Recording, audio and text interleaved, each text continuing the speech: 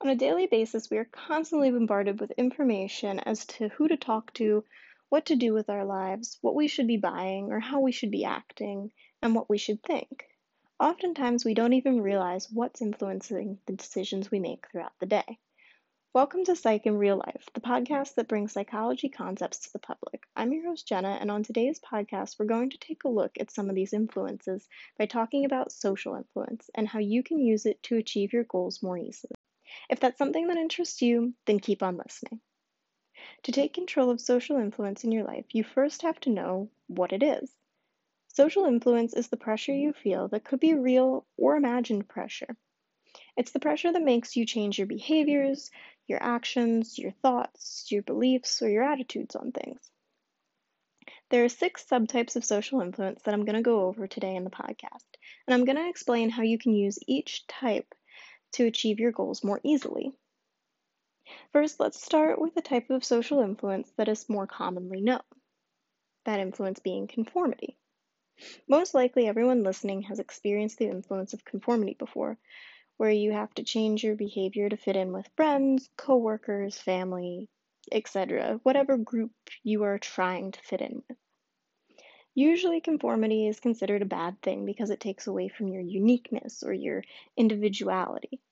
However, I think conformity can be a good thing. A study by Blias and Horton Valve found that people who conform are more likely to vote if they had known that others had voted as well, which at times can be a very positive thing. If you're already a conformist or a follower like I am, I figure why not use it to your benefit? You could do this by finding some people or even friends who are already taking the necessary steps to achieve the same goals that you have and then interact with them.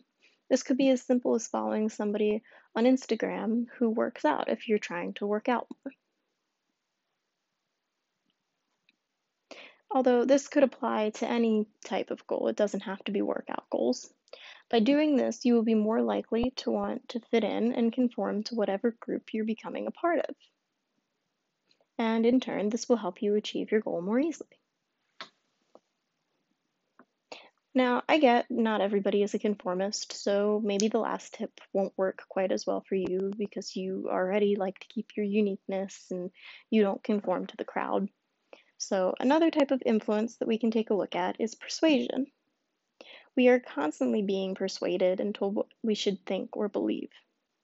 When you know about persuasion and bias, you can then use it to your benefit, not just by persuading others to have similar thoughts and beliefs to you, but also by choosing what you let persuade you and what you don't let persuade you. By knowing what biased information has, you can decide whether or not you're going to take that bias into account or not.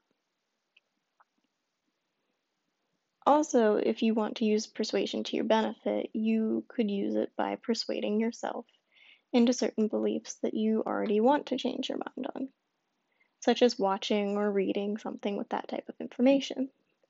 Such as if you want to go vegan, you could watch more videos about veganism and about thoughts and beliefs on the meat industry.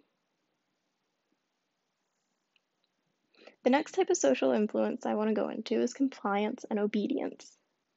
So, if you need more direct pressure or influence, then take control of the influence of compliance and obedience. First, compliance is more of the softer type of more direct pressure than obedience, because it's when somebody directly requests nicely and asks you if you could do something. You can take control of compliance by having a friend help keep you accountable by coming up with small goals, and then you could have them ask you about those goals and find out if you're completing them or not. And then you can also do the same for them so that both of you can achieve your goals.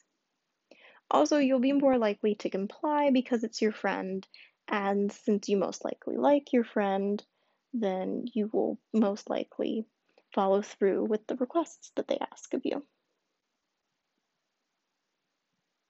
Now, if you need a more strict type of pressure, then you can take control of obedience in your life. Being an adult doesn't mean that there's no longer authority figures in your life to tell you what to do.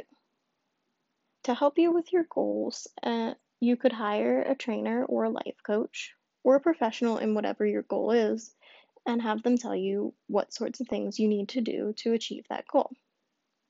By having that authority figure there, you'll be more likely to complete the tasks that are at hand.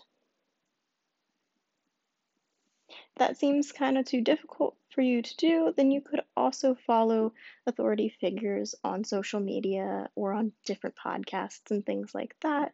And those authority figures will still be able to help influence you and your decisions to achieve your goal.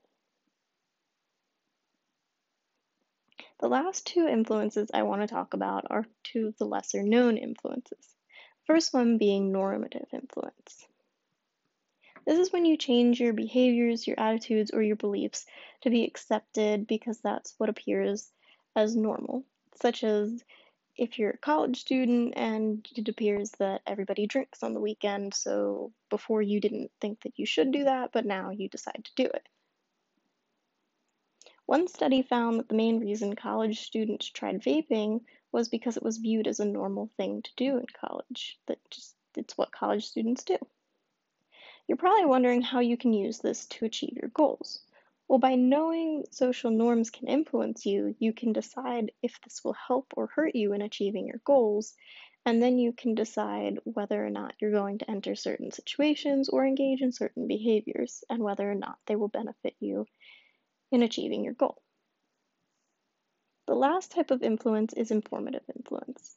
This is when you think others know more than you that are around you, which sometimes could be true, but oftentimes the people around you know just about the same amount that you do. By knowing about this type of influence, you know that you should probably be surrounding yourself with people who are trustworthy and honest and who will tell you when they also don't know what's going on. This also shows you that you should look for valid sources when you're trying to get certain types of information before deciding to engage in certain behaviors or change your mind on different things. As you can see, social influence is everywhere, and there's no escaping it. So why not use it to your benefit and achieve your goals more easily? Now that you know what's influencing you, you can use that information to take on social influence and to take on those goals and dreams that you have. This has been Psych in Real Life, and I hope you tune in again soon.